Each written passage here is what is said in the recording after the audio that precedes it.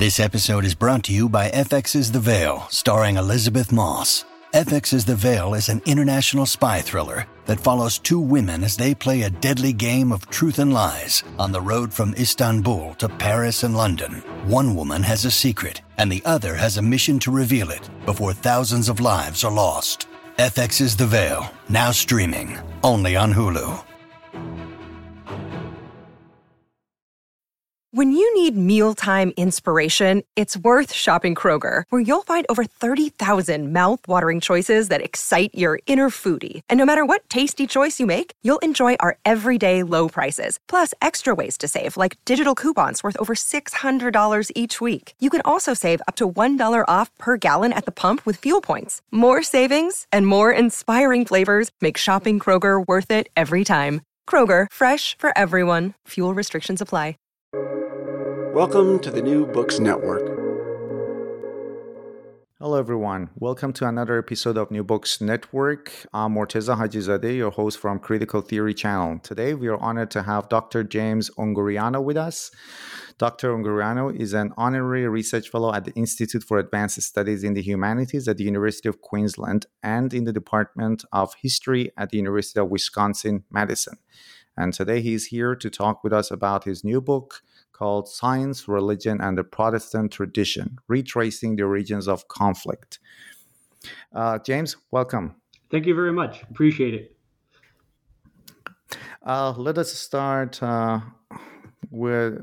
telling us a little about yourself. So you are a historian of religion and science. Tell us a little about yourself, how you became interested in this topic, especially this really fascinating topic of the conflict between science and religion. Sure. Actually, I never thought of being a historian. I was always kind of very artistic growing up. My brother and I used to draw comic books together. All 4 years of high school, I had art as an elective. I even sold a few things at some art shows. So in those young and naive years, I often thought about becoming an artist. My last year in high school, though, brought me into the world of computers. My school had just built this great computer lab. I started teaching myself AutoCAD software, which is used mostly in the field of architecture and design. I went to bookstores and would just kind of sit there for hours reading through these AutoCAD manuals. So shortly after graduating, I started applying to small architectural firms in area in Sacramento, California. I got a call back from one and went in for an interview, got a job. It's a great job. I drew up all the plans. They were called blueprints back in the day. Had a ton of fun doing it, learned a lot about the industry and did that for a few years, but something was missing. I was making good money, no longer living with my parents, but I needed something more. So while I was working as an architectural drafter, I started taking philosophy courses at kind of a local community college in the area. I began reading Plato and Aristotle. I found Paul Davies' God in the New Physics. Davies is an English theoretical physicist. He's now, I believe, teaching at Arizona University. So soon after getting that book, I started a book club for all those kind of interested in discussing those ideas. And Davies kind of introduced me to the world of Western religious thought. He often wrote about a number of important theologians like St. Augustine and Thomas Aquinas, Roger Bacon, Francis Bacon, and the like. And this sort of became a spiritual awakening, if you will. At that point, I decided to quit architecture and pursue a degree in philosophy. I enrolled at the University of California, Davis, but I needed more. I needed more context. I needed more biography. So in addition to concentrating on philosophy, I also added a second major in religious studies, which was just kind of an amazing. The religious studies program at UC Davis was just superb.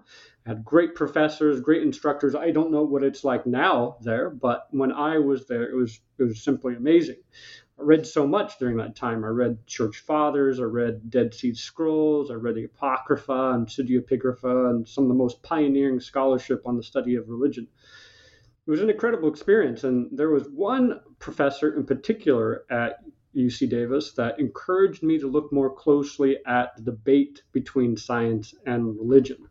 Her name is Alison Couder. she became my honors thesis supervisor. Her work mostly focuses on the interaction between religion and science in the West, with a special emphasis on kind of the more esoteric elements like natural magic and Kabbalah and alchemy and so on. She was one of the last students of Frances Yates. And if you know anything about Yates, her work was mostly on the Renaissance. She taught at Warburg Institute at London, and she's most well known for her book on Bruno and Hermetic tradition, which was published sometime in the 1960s. So it should be no surprise that early in my academic career, I was also interested in kind of these similar things, some of those more esoteric undercurrents of Western civilization. But for my undergraduate degree, I completed an honors thesis on the patristic period, that's the early church period, in natural philosophy, looking at how theologians like St. Augustine and Roger Bacon responded to Greco-Roman philosophy and Arabic theology.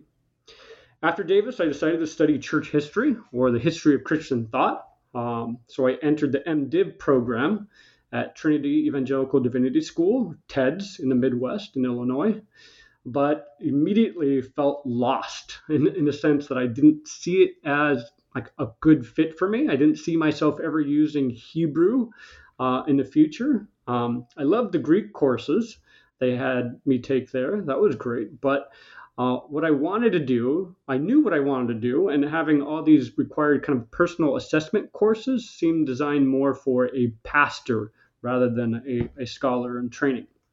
But I had great advisors at TEDS, church historians Scott Manich and John Woodbridge. They kind of encouraged me to switch from the MDiv into the MA in church history, and that definitely worked out. I became something of a historian of Christian thought. Then I took a year break from school. My wife and I traveled to South Korea to teach English. I believe that was between 2012 and 2013. Coming back to the States, I wanted to get back into it. And the first person I thought about working with was Ron Numbers. We moved back to the States. We moved back to Madison, Wisconsin, where my wife's family lived at the time. So naturally, Ron being at UW-Madison, I thought about working with him. Unfortunately, Ron had just retired, and he was no longer accepting PhD students. But Ron's this kind of amazing guy. He was very open, very welcoming to me. We had lunch, we had dinner together on several occasions. He talked to me about all sorts of topics, getting me in touch with others. So it was during one of those conversations, he mentioned the work of Peter Harrison.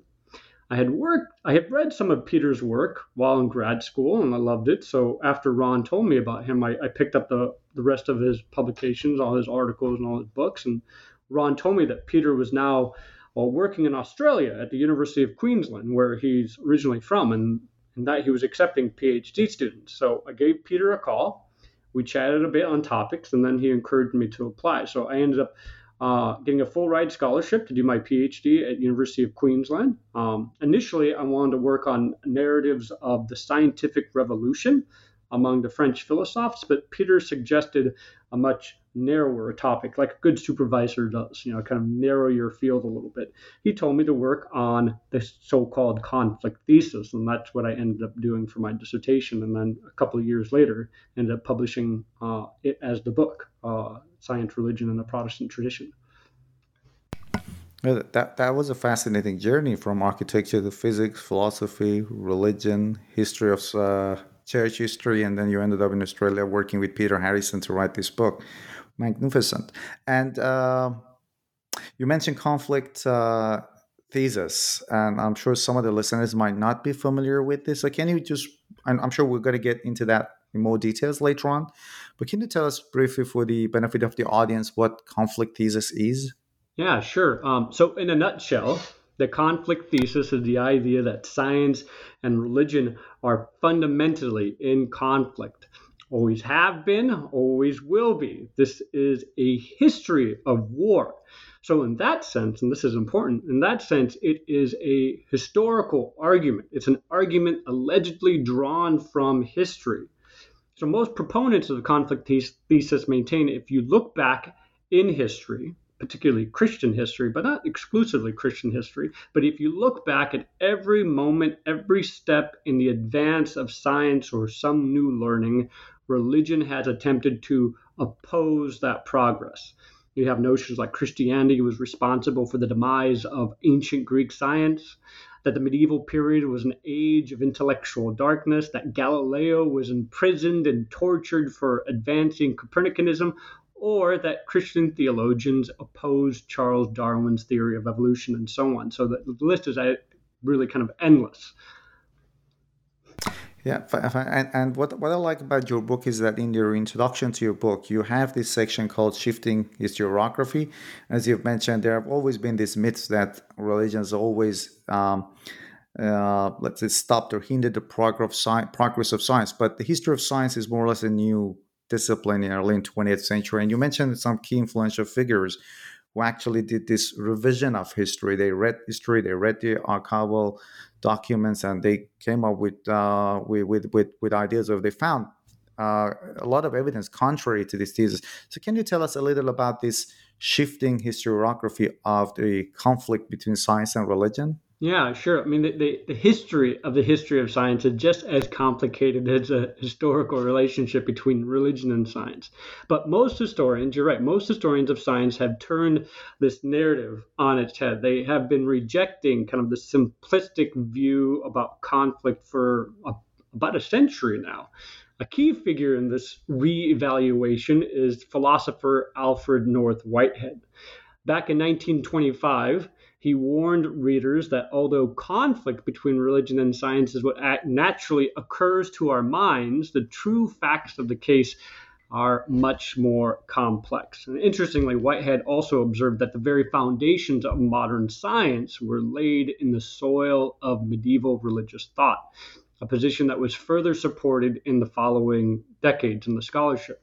So rather than seeing religion as oppressive or obstructionist, scholars were beginning, in the early 20th century, beginning to view it as important, if not essential, in the development of modern science. And by the mid-20th century, other scholars were beginning to argue that Christian theology in particular made science possible. You have scholars such as Robert K. Merton, Michael Foster, Charles Webster, and many more saw kind of a specific connection between the rise of modern science and Protestantism. But by the mid-1970s, another major historiographical shift occurred within the field. It became clear that notions of conflict were now mostly confined to the 19th century, to the controversies that broke out in the fields of geology, biology, paleontology, and specifically to the religious responses to the 1859 publication of Charles Darwin's On the Origin of Species. But even here, things are not so simple. His church historian Owen Chadwick, for example, noted that there's a distinction between science when it was against religion and scientists when they were against religion. So by the end of the decade, such distinctions were being made by most scholars. And especially important here is a work by James R. Moore, kind of in his seminal post-Darwinian Controversies, published in 1979. Moore demonstrated that the complexity of religious responses to Darwin's work. There are actually many theologians in the late 19th century who embraced Darwin's theory of evolution. And Moore's book made a significant impact on later historians like Ron Numbers and even Peter Harrison. So this notion of complex relationship between science and religion became sort of the clarion call for most historians of science in the later part of the 20th century, and it still is. Another key work here is by historian of science John Hedley Brooke. He consolidated almost a century of scholarship on science and religion relations in his book, Science and Religion, Some Historical Perspective, and that was published in 1991. So Brooke aimed to reveal something of the complexity of the relationship between science and religion. So this idea of complexity is now kind of the standard interpretation for most historians of science.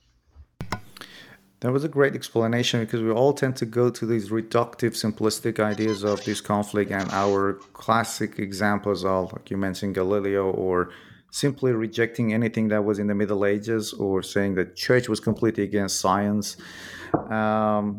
And again, more recently, I mean, in the 19th century that you mentioned, that was a great distinction. You actually mentioned science against religion or scientists against religion. Right. And in your book, you also mentioned that there was this conflict between new ways of thinking and older ways of thinking. And I come from a literary background, and I read an article some time ago that the position of the poet or the artist in the 19th century was being undermined as let's say the public intellectual, and we had the rise of scientists, Charles Darwin and his followers, those scientific elites, those cohorts. I think Huxley was one of them, right? Who was a very fervent follower of Darwin. So it was mainly a fight for let's say an exclusive epistemology, as you mentioned in the book, right? Yeah, kind of a fight for authority and the kind of professionalization of science. And it was very much a problem in the UK, in Britain, because just the attachment that universities had to ecclesiastical institutions. But in the US, you didn't have that kind of attachment. So to become a professional science in the US was a lot easier than to become a professional science in the UK at the end of the 19th century. And this might come as a surprise to the listeners that religion and science have coexisted peacefully for most of the history, and in some cases, religious institutions, as you've also pointed out, supported the progress and growth of science. Even the most famous scientists, such as Newton, they tended to think of science as a way of better understanding God or religion. Can you talk about this peaceful coexistence of science and religion? Yeah, I want to be careful here because following Brooke, I want to make sure that I emphasize that positions of either conflict or concord between science and religion are mostly undermined by the abundance of historical evidence that kind of precludes these kind of meta-narratives of either harmony or disharmonies.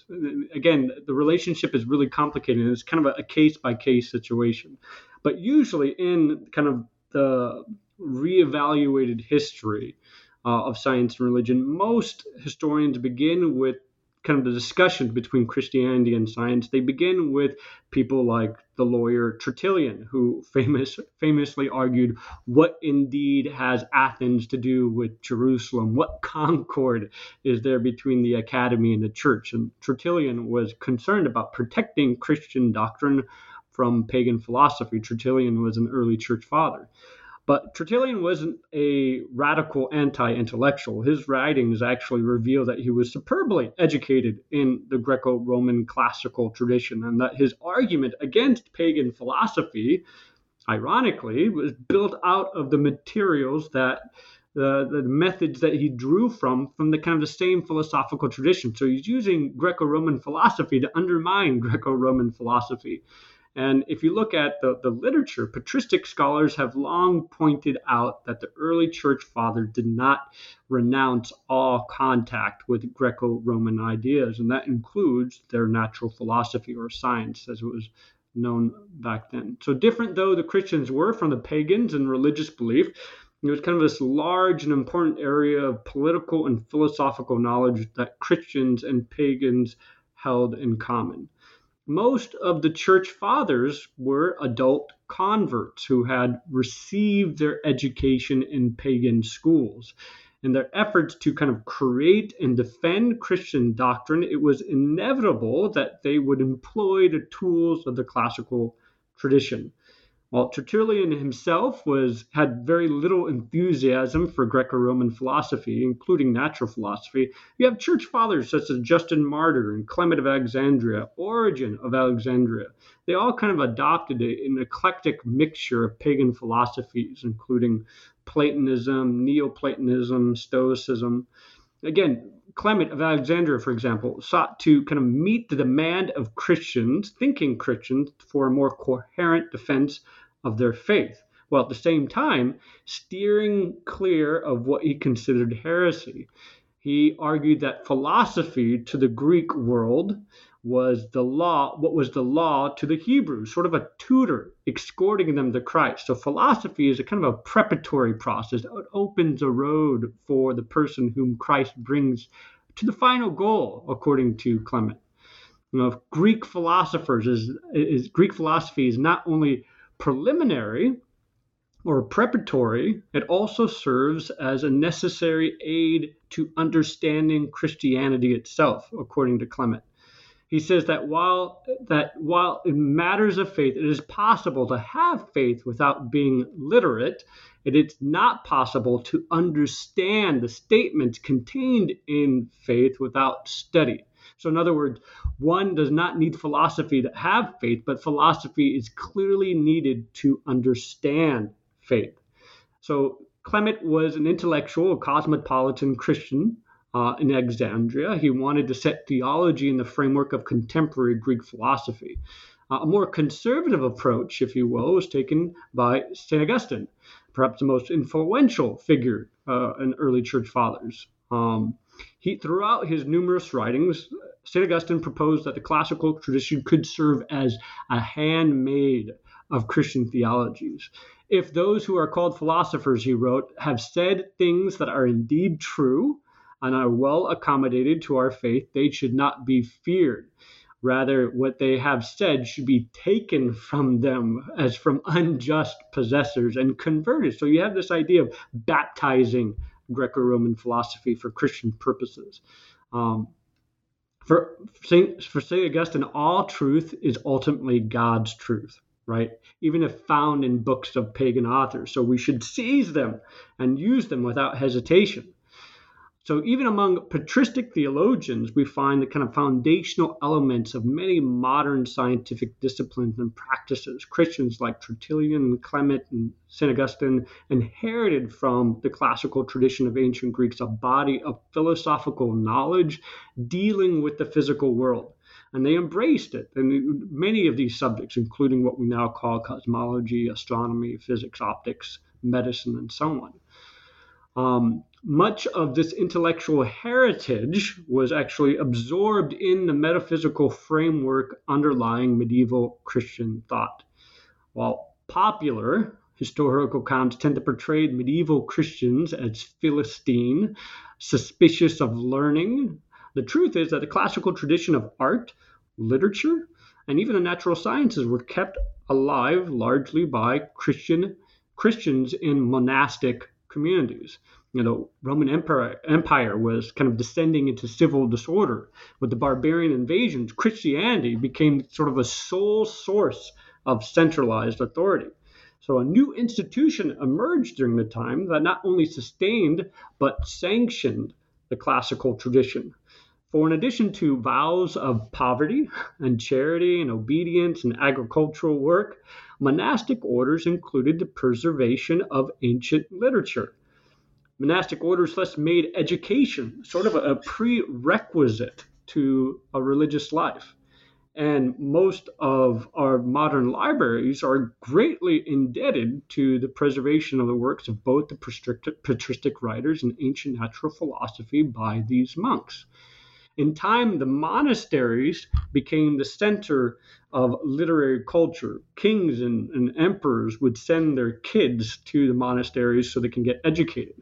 And the monastic schools, as they grew in richness, in wealth, they became urban schools and subsequently grew into larger cathedral schools and then into public schools, which were not linked at all to any kind of ecclesiastical authority. The course of study expanded into two parts, what was known as the trivium, consisting of grammar, rhetoric, logic, and then the quadrivium, consisting of arithmetic, geometry, astronomy, and music. So as monasticism continued to mature in the following centuries, its store of scientific knowledge also increased. So you have these monastic schools that eventually grew into these kind of great universities of Paris, Oxford, Cambridge, in the 13th century.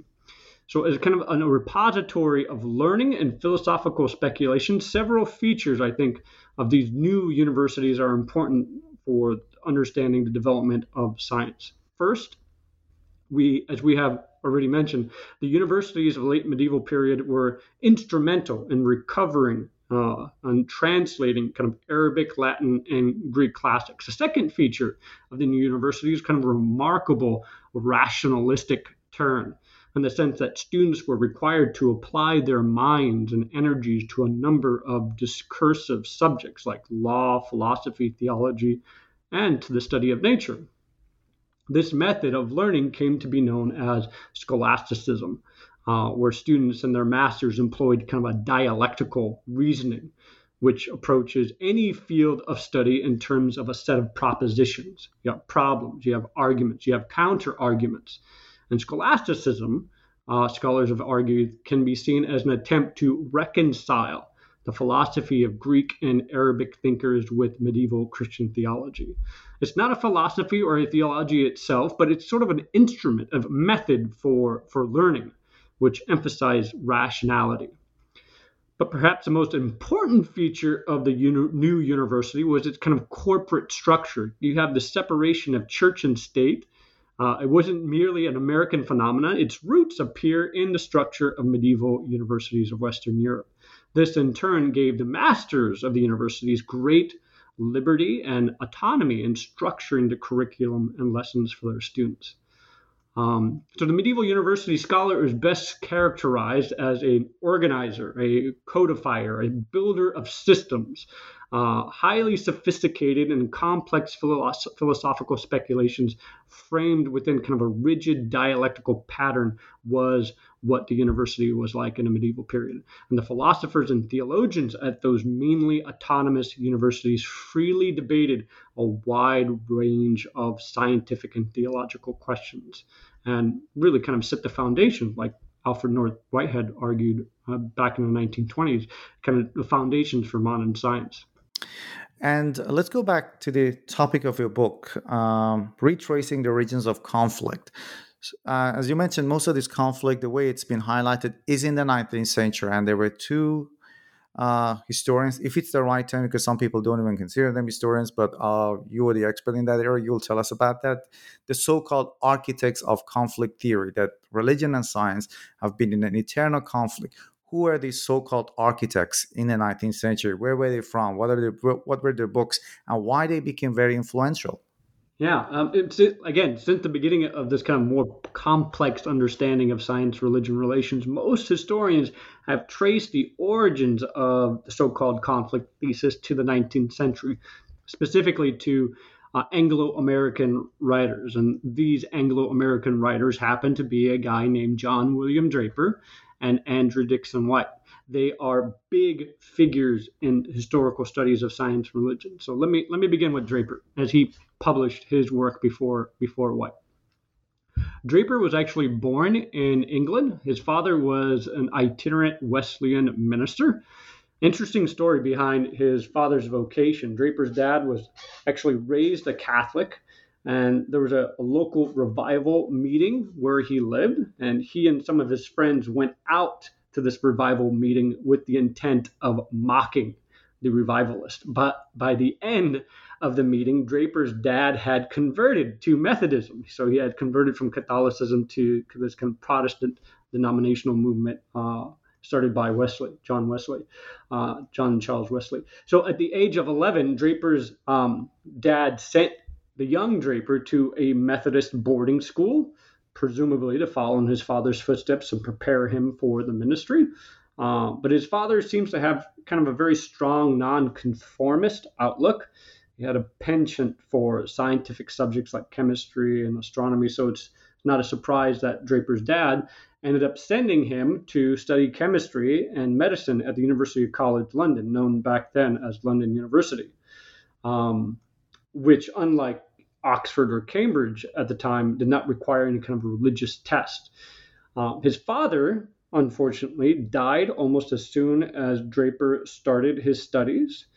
Draper, though, being kind of a very determined young man, completed his degree in chemistry, and after that emigrated to the United States. He had some family, some distant relatives living in the United States for some time then. Draper established himself very quickly as a leading scientist in America. He taught at a couple different schools before becoming head of chemistry at New York University in 1837.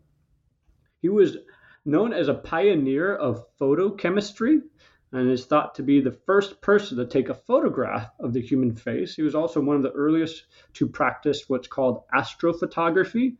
He was one of the earliest people to take a photo of the moon, for example. But Draper soon gave up chemistry and science in general for history. Of course, now he's most well known for his History of the Conflict Between Religion and Science, which was a book that he published in 1874.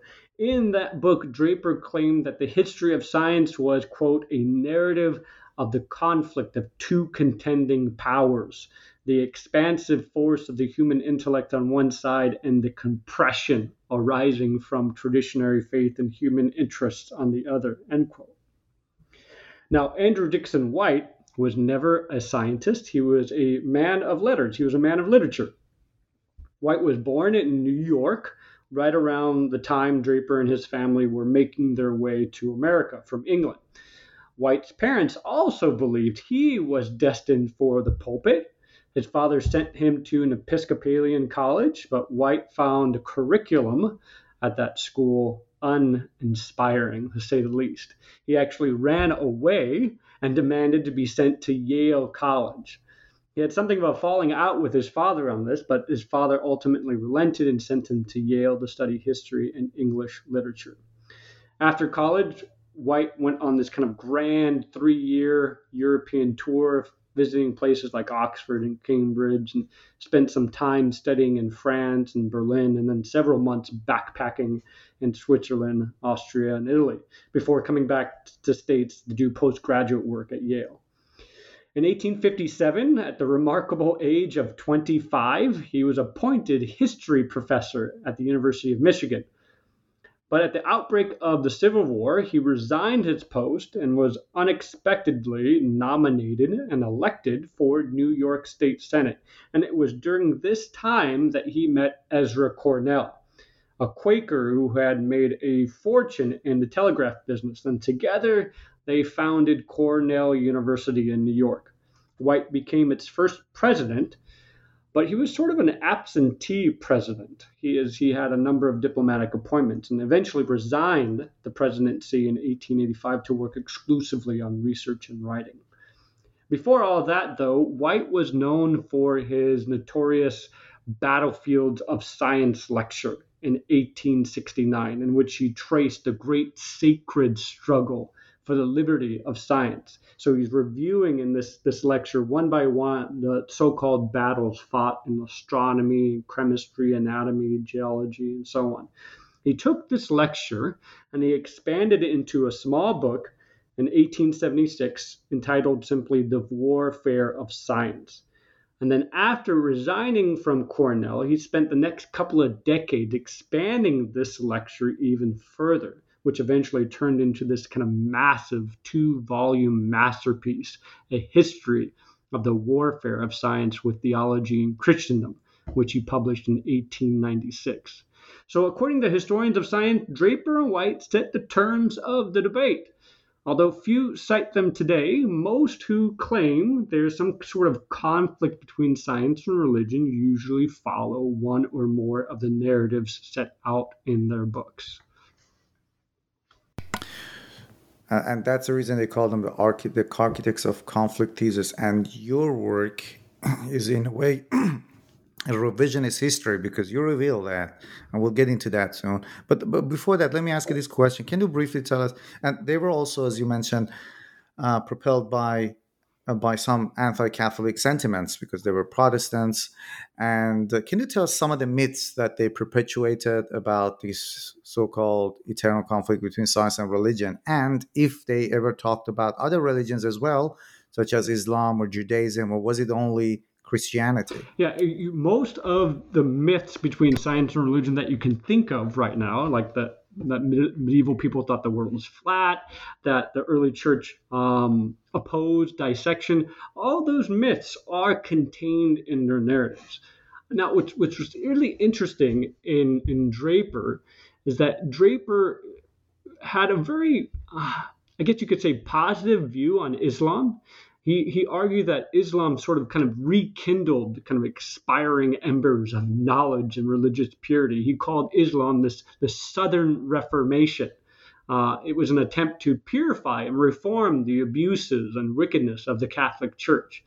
Although not uncritical, Draper nevertheless believed Islam produced, quote, a more correct views, particularly in rejecting the notion of incessant divine intervention. In the same way, they vindicated the majesty of God. Islam vindicated the majesty of God because the followers of Muhammad embraced learning and scientific truth. Again, we shouldn't confuse Draper's remarks on Islam as an endorsement. He actually had some pretty negative things to say about the Quran and Muhammad himself. He was just simply following sort of a commonplace historiography that emphasized Arab nations as collectors and codifiers of as well as commentators upon ancient Greek philosophy. And what's really interesting is that many 18th and 19th century scholars who commented on Islam did so mainly as a foil to attack Christianity or institutional Christianity, and particularly the Roman Catholic Church. This was especially true among Protestant historians. Protestants did not consider themselves friends of Islam. They saw elements in that religion that they could use in their conflict with Roman Catholics.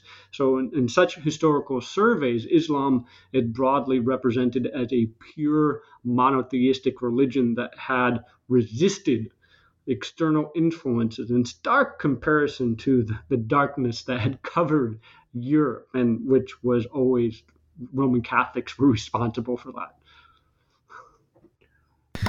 And with Draper, there's this quote in your book on page 62 that I'd like to read, and maybe you can comment on that. Because Draper makes this distinction between ecclesiastical power and authority and true religion. So I'm curious to know, what is his definition of true religion and what is the complexity of his ideas?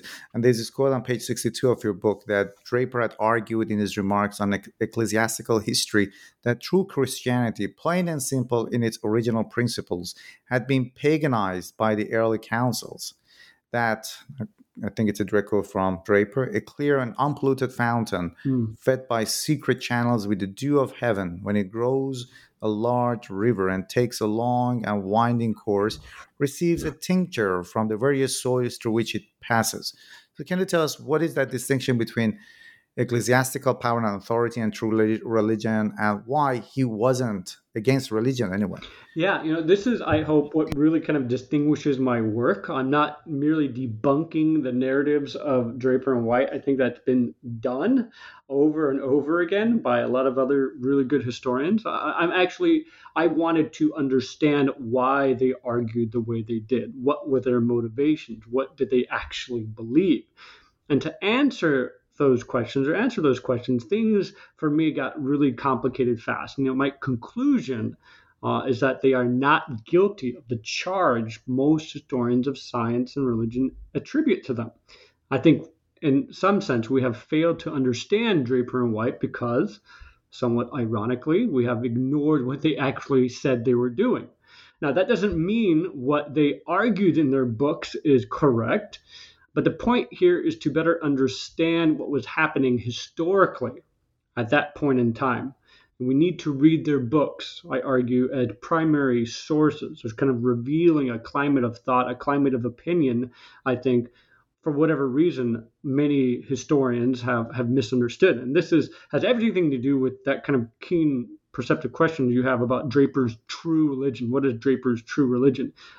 Again, things get kind of complicated and really messy here, so bear with me as I try to kind of summarize and flesh out the religious views of not only Draper but White. So Draper... Sorry that I jump in. Yeah, go ahead. Quick. I should have asked you earlier, because you did archival research, so maybe you could talk about that as well, because you actually read their manuscripts, their handwritings. Maybe you could talk about that as well when you're talking about this. Okay. Sure. So my views of Draper and White changed dramatically after I started doing archival research. I was sort of kind of given the idea to work on the conflict thesis by my supervisor, Peter Harrison, and I came to their views pretty much like most people. do. They are the architects of the conflict thesis. They argue that science and religion are fundamentally opposed to each other. So I had those assumptions, and those assumptions were basically based on the secondary literature, the work of historians of science who have been blaming Draper and White for this narrative since the 1970s. But then I got into the archives. I went to the Library of Congress, which has most of Draper's letters and private correspondence and unpublished manuscripts. Reading through his letters changed my view of Draper. Same thing with White. Most of White's correspondence and unpublished manuscripts are contained at Cornell University. So I went both to the Library of Congress and Cornell University to do some archival work, and that really changed my view. It also helped to read everything they've published, right? Not just those works that are typically blamed for the conflict thesis. I've read a lot of White's political treatises that were unrelated to this kind of narrative of science and religion. So that led me to believe that Draper actually advocated a return to a pure, what he called a pure, more rational Christianity. In his early lectures on chemistry to the students, for example, he sounds rather like a natural theologian. Draper spoke of the laws of nature as designed and set in place by an almighty God, the creator, the great architect. This kind of more rational, reasonable Christianity comes from folks like Francis Bacon and the early members of the Royal Society of London. Later, you see the English deists advocated for the same natural theological position, in addition to folks like John Locke. So all of them look back to the Protestant Reformation as the Reformation not only of religion, but science or natural philosophy. So Draper also seemed to depend on historians like Edward Gibbon and his history of the decline and fall of the Roman Empire. But he also mentions the work of German Lutheran church historian Johann von Moscham, English clergyman Conyers Middleton, William Walburton, and John Jortin. These were all Protestant clergymen and historians. So looking at the entire corpus of Draper's writing is important here. For example, it is often mentioned but left unanalyzed that Draper's history of the conflict was largely a condensed version of previously published work. And most importantly is his book, History of the Intellectual Development of Europe, which was published in 1863, about a decade earlier before his History of the Conflict. And here he makes a crucial distinction that most historians of science have forgotten or ignored. So he's discussing the so-called paganization of Christianity under Emperor Constantine. This paganization led Draper to make this kind of distinction between Christianity and ecclesiastical organizations. The former, the ecclesiastical organizations, he wrote, is a gift of God. So Christianity is a gift of God, whereas the ecclesiastical organizations are the product of human invention and therefore open to criticism or condemnation. So he argued that this paganization of Christianity had resulted, quote, in the tyranny of theology over thought, and declared that those who had known what religion was in the apostolic days would be surprised by what was now engrafted upon religion. Even his notorious History of the Conflict, under closer inspection, continues to make these distinctions. He's arguing that he will only consider the orthodox or the extremist views and not the moderate ones, not moderate Christianity. He expressed concern that this kind of extreme traditionary Christianity faith was leading the intelligent classes to give up on religious faith entirely. And this was a problem for Draper. His narrative, in short, was intended to show that the decline of religious faith was a direct consequence of a politicized Christianity, not science. So two crucial points here about Draper. Draper's understanding of history is mostly taken from Protestant historians. That's really important. Second, these Protestant historians predate the 19th century. Ultimately, it seems that Draper's hero was Unitarian minister and chemist Joseph Priestley. In one of his many lectures, Draper tells students that we must not impute it to mental weakness that Priestley passed through many religious beliefs before he became a Unitarian. He says that this was the pursuit of truth. So Draper greatly admired Priestley's scientific work, but also his religious views. So Draper clearly was no atheist, but he looked back to the rational religion found among 17th and 18th century intellectuals who viewed this kind of new knowledge, new evidence of the creative power of God in nature. So in this sense, Draper can be firmly placed within this kind of Protestant tradition.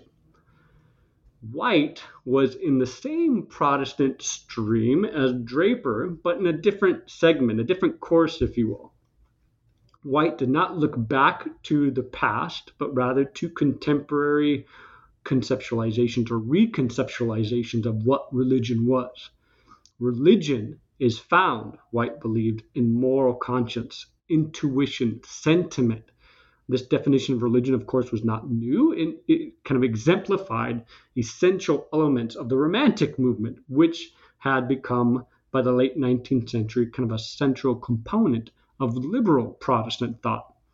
History showed, according to White, that the interference with science and the supposed interest of religion has resulted in evils, both to science and religion. So White is separating religion from theology. And by separating religion from theology, White could denounce that the most mistaken of all mistaken ideas was the conviction that science and religion are enemies. While science has kind of conquered dogmatic theology, it will go hand in hand with religion, according to White. Again, the whole point of his narrative, he later reflected in his autobiography published in 1918, was to strengthen religious teachers by enabling them to see some of the evils of the past, which for the sake of religion itself, they ought to guard against the future. White was deeply, deeply influenced by his time in Germany.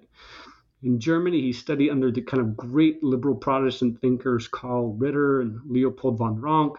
He was also reading folks like Gotthold Lessing and Johann Goethe and Friedrich Schleiermacher and other mediating theologians. Scholars call them mediating theologians because there was an attempt to reconcile Christianity with modernity. Lessing, for example, talked about the evolution of religion. He maintained that all faiths would one day lead to one truth. No creed or dogma was complete or final. Christianity, according to Lessing, was this kind of ever-evolving thing. So White had taken that view from Lessing. White also imbued this kind of views of Schleiermacher. Schleiermacher was convinced that true religion was not found in doctrine or books or dogma, but in intuition and feelings, kind of inward witness of the heart. So Draper and White were flowing down the same liberal Protestant stream, just in different areas. If I could kind of summarize, Draper followed a religion of the head, whereas White obeyed a religion of the heart. That was a perfect roundup to the ideas, and that's why your work is a revisionist history, because most of the things you just mentioned are not published anywhere, and people mainly refer to those two books, which I've heard that became really influential, and they were even translated into Arabic, so they were heard in the Arab world as well. And most of it comes from the archival research you've done. And in your book, you have actually taken a picture of their notes and their writings that have included in the book.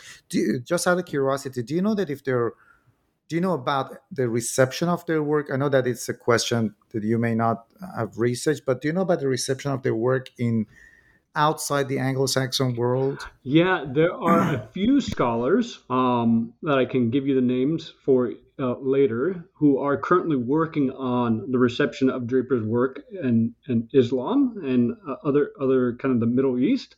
And they're doing great work. I know Shoab. I've had a talk with Shoab before on one of his podcasts, and Shoab's doing some great work about the relationship between evolution and Islam, and he's looked at the reception history of Draper's book. So I can give you some more information about Shoaib's work, and there are a few others that are doing really great work on how Muslims interpreted or used Draper's book as an attack towards Christianity in general.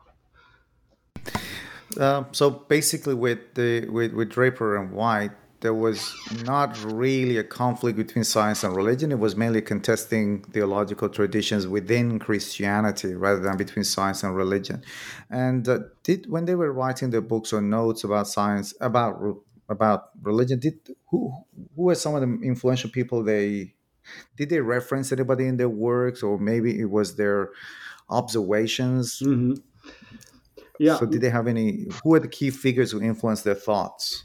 Yeah, so here's the rub. Their proposals were not particularly new. Draper and White, what they were proposing was not new. What they did was consolidate a number of narratives that were already in circulation and that were commonplace, particularly among Protestants, Protestant theologians, Protestant historians, and men and women of science. So this whole conflict or warfare, in their view, was not between science, quote, science and religion, but between contending Protestant traditions.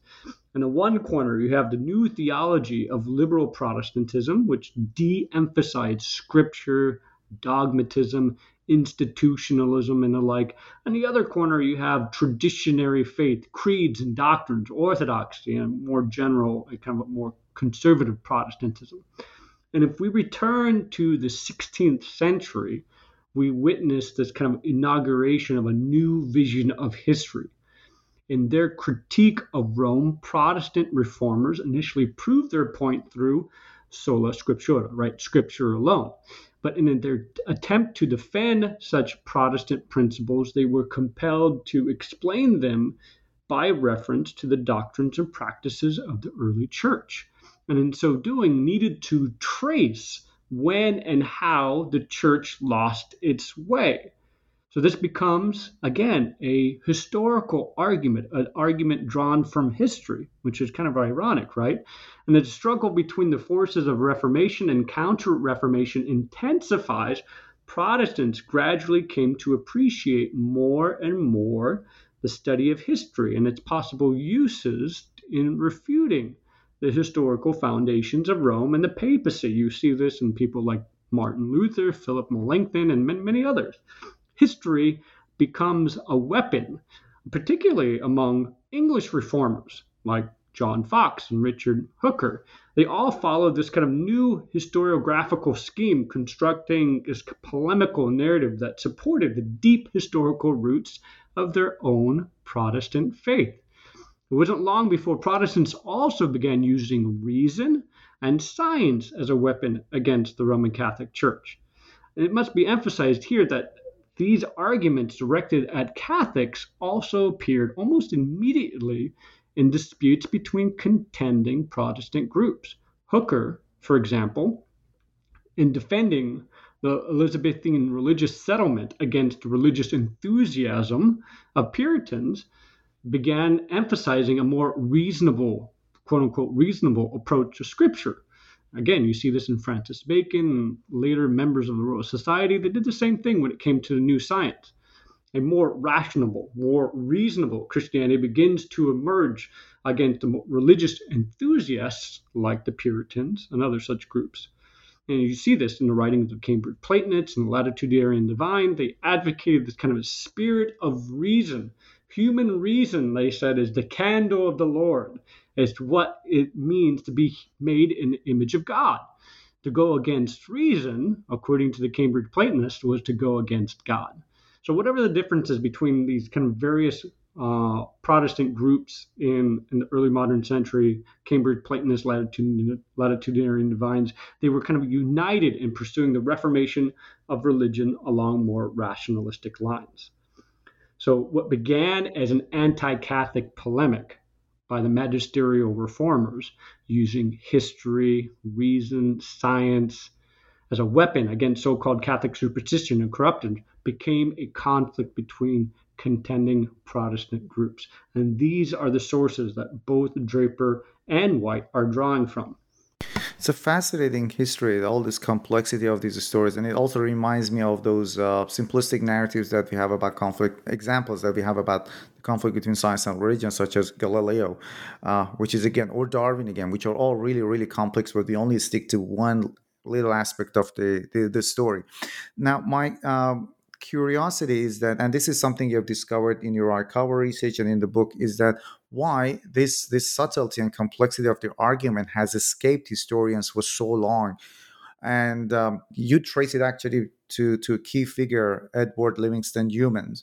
So, can you talk about that aspect of your research? Sure. Let me say something a little bit about humans, because central here, besides Draper and White, was this guy named Edward Livingston Humans.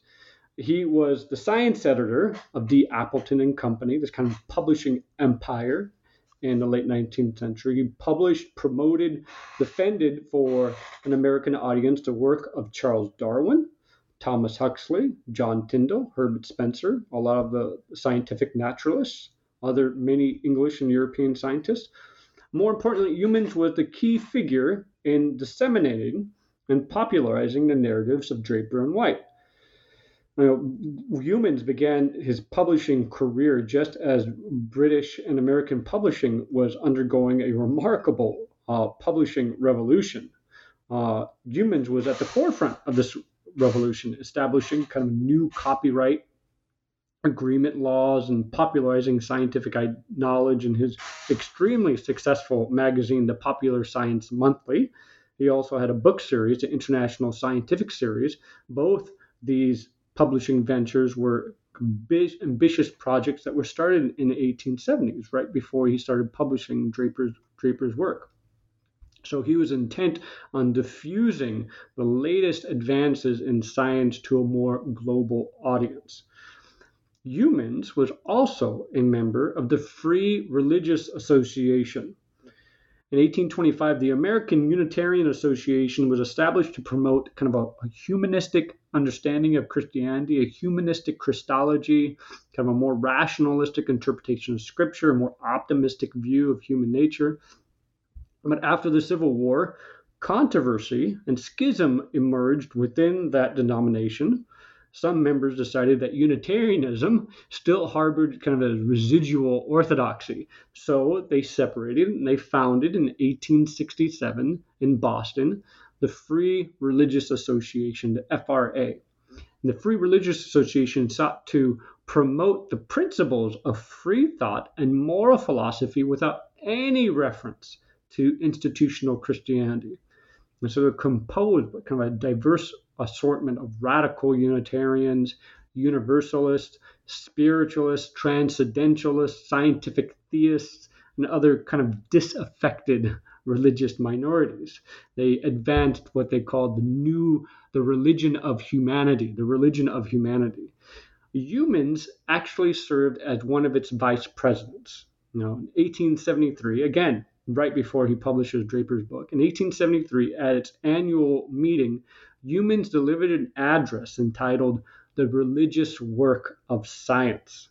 And in this speech, Humans announced that science has long been regarded and still widely believed to be the antagonist of religion, but a time is coming, he proclaimed, when it will be accepted as its most powerful ally and best friend. So according to Humans, science and religion are not mutually exclusive. It is the office of science to explore the works of God, of religion to deal with the sentiments and emotions which go out toward the divine author. Men of science, he argued, devote their lives to exploring the works of God. They thus labor at discovering the truths in nature. And such work, therefore, is religious work, according to Humans. And as religious work, science has attained, quote, the grandest achievement in revealing the evolution and growth of religion. So whenever conflict emerged, it occurred not between science and religion, but between theology and science, according to Humans. He believed that theology has always been the adversary, not only of science, but religion as well. So again, these ideas that you see in Draper and White are really kind of there in humans as well. So he argued that orthodoxy, dogmatism, must come to an end. And he was kind of the defender, tireless defender of the new liberal theology emerging in America in the late 19th century. So you rejected Christianity in favor of scientific naturalism in that sense. And you also, and he played a key role, as you mentioned, in popularizing the right ideas. And there were other figures as well who later on maybe distorted Draper and Andrew Dickson White's ideas, though the people you call those secular humanists. And you mentioned a key figure, Joseph McCain, in your book. Can you talk about that one as well, please? Sure. It's not hard to disfigure the narratives of Draper and White. They're kind of guilty at failing to communicate their ideas more clearly. Maybe it's just the very nature of this idea itself. They're easily appropriated by secularists, free thinkers, atheists at the end of the 19th century and the beginning of the 20th century. Perhaps the most important secularist to have appropriated Draper's historical narrative was this guy named Joseph McCabe. He was a Roman Catholic monk who abandoned his religious beliefs around 1895. McCabe was this incredible, productive author. He wrote over 200 books on science, history, and religion. He was an advocate for atheism. He frequently forecast the doom of Christianity in light of modern science. And in 1927, he published a little book entitled The Conflict Between Science and Religion. McCabe essentially repeated Draper's narrative, but unlike Draper, McCabe gleefully cheered on the decay, the destruction of religion. Historians of the 21st century, he argued, will look back with amusement at those men of science and theologians who attempted to show there's no conflict between religion and science. So people like Draper and White. The Christian religion, McCabe contended, was the deadly opponent of scientific progress. And the vast majority, and this is really, really interesting, the vast majority of McCabe's book was sort of a diatribe against not religion, not kind of Orthodox Christian religion, but what he called progressive religion. He repeated the same arguments of conservative and Orthodox opponents of Draper, but claimed that liberal Protestantism was living in the land of bunk. That's his phrase, quote, land of bunk. So according to McCabe, those liberal theologians who reinterpreted traditional religious belief, wittingly or unwittingly, attacked the very foundations of Christianity. So at the beginning of the 20th century, rationalists, free thinkers, secularists, atheists, all seized upon historical narratives of Draper and White and other liberal Protestant historians, adopting them as weapons to extinguish all religion. And here's the real irony. This kind of secular progressivism or humanism of skeptics like McCabe deeply informed the fledgling discipline of the history of science itself as it developed in the early 20th century. I point out in my book that George Sarton, the so-called father of the history of science, had also appropriated the general outlines of Draper and White without any of their religious nuance. As he himself put it, quote, the history of science is the story of an endless struggle against superstition and error. So Sarton believed that men of science are heroes fighting for truth against the forces of darkness, the enemies of religion and superstition in every shape and form. And Sarton actually wrote to Andrew Dickson White a couple of times asking him for support, because at that time, when he first immigrated to America, he was having a difficult time finding a job. He ended up working at Harvard, but his relationship with White was very close. But he took White's narrative and used it against the kind of liberal Protestant beliefs that he had. So it's a history of unintended consequences, really. Yeah, but before I ask my last question, there's something about the book. It's the cover of the book, and it's a pity that our listeners can't see it. But I strongly encourage them to just check the book. The cover of the book, Science and Religion: The Protestant Tradition. It looks like a lecture hall, and you have people. It's a science lecture maybe, but in that corner, there's a corner in that lecture hall where you have religious books. Can you talk about this picture a bit? Yeah, this image comes from Puck magazine. Puck magazine was basically the 19th century equivalent to the Onion. You know, the Onion satire magazine publication. Puck magazine was a satire Yeah, yeah, magazine in yeah. early 19th century America and or late 19th century America. And this was illustrated by a guy named Joseph Kepler. Kepler was an ex-Catholic, but he believed that the science, the religion of the future would be something like this, a science lecture hall. They would go hand in hand. So again, I chose this image because I thought it reflected very much the beliefs of humans and Draper and White that science and religion would go hand in hand. But again, how they understood religion was very different from how traditional kind of Orthodox Christians understood religion, and that's key. Yeah, and I know that I'm terribly dumbing down, summarizing the whole argument. So the argument that these Draper and Dixon were the architects of conflict thesis is simply wrong, or it has been misunderstood because it's more complex. And there were people later on in 20th century who popularized and published their ideas, but again, they were very selective about what they wanted to publish.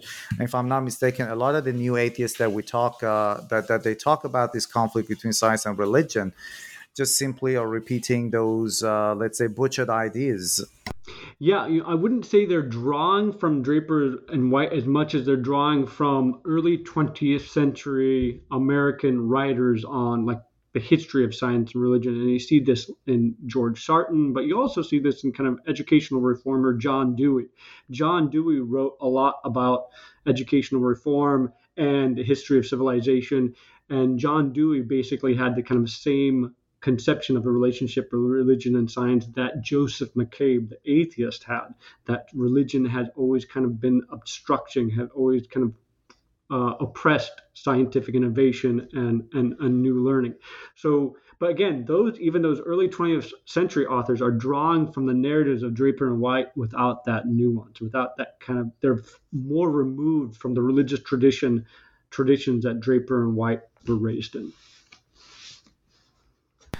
And James, you are a historian, and I love asking speculative questions. You're a historian for religion. Do you, and especially in the past 2 years with the pandemic, and again, I guess these debates between science and religion were kind of rekindled again. There were people who said that, well, there's this unprecedented death, maybe since the Second World War. With the pandemic, so some people turned to religion for comfort, and some people said, no, it's religion or God can't save you. Can't you see this meaningless death of hundreds of thousands of people? It's only science that can help you. And I guess it gave more ammunition to both opponents and proponents of science, either science or religion. Do you think that religion will ever go away, or do you think that science, because these people or historians have been saying that religion will definitely go away with the progress of science. We're in 21st century. It still hasn't really gone away. It has been reshaped. But do you really think that, what's your take on it? Do you think religion will ever go away? Yeah, I think the most recent surveys indicate that people are becoming less and less traditionally orthodox in their beliefs. What's really interesting is that recent books have been talking about the rise of the nones, the Nones, as the fastest growing religion in the world right now.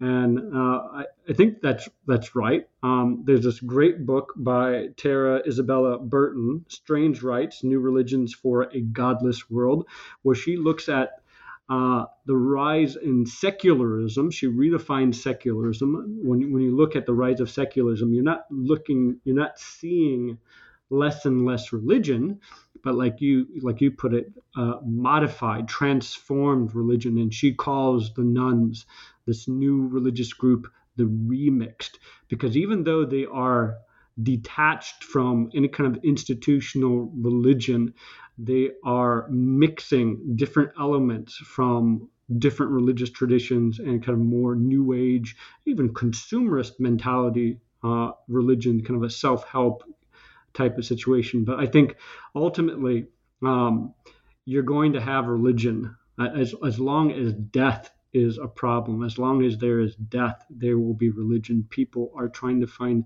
meaning in their lives, and they're trying to make sense of what some scientists and some philosophers like Albert Camus have argued, that we live in a very meaningless universe, and that's kind of his absurd philosophy, the philosophy of the absurd. So we're trying to create some kind of meaning out of it. So because death is inevitable, and people trying to make sense out of it and trying to get meaning out of it. So as long as death is a problem, there will always be religion. Thank you very much, James. Absolutely enjoyed our conversation. Thank you.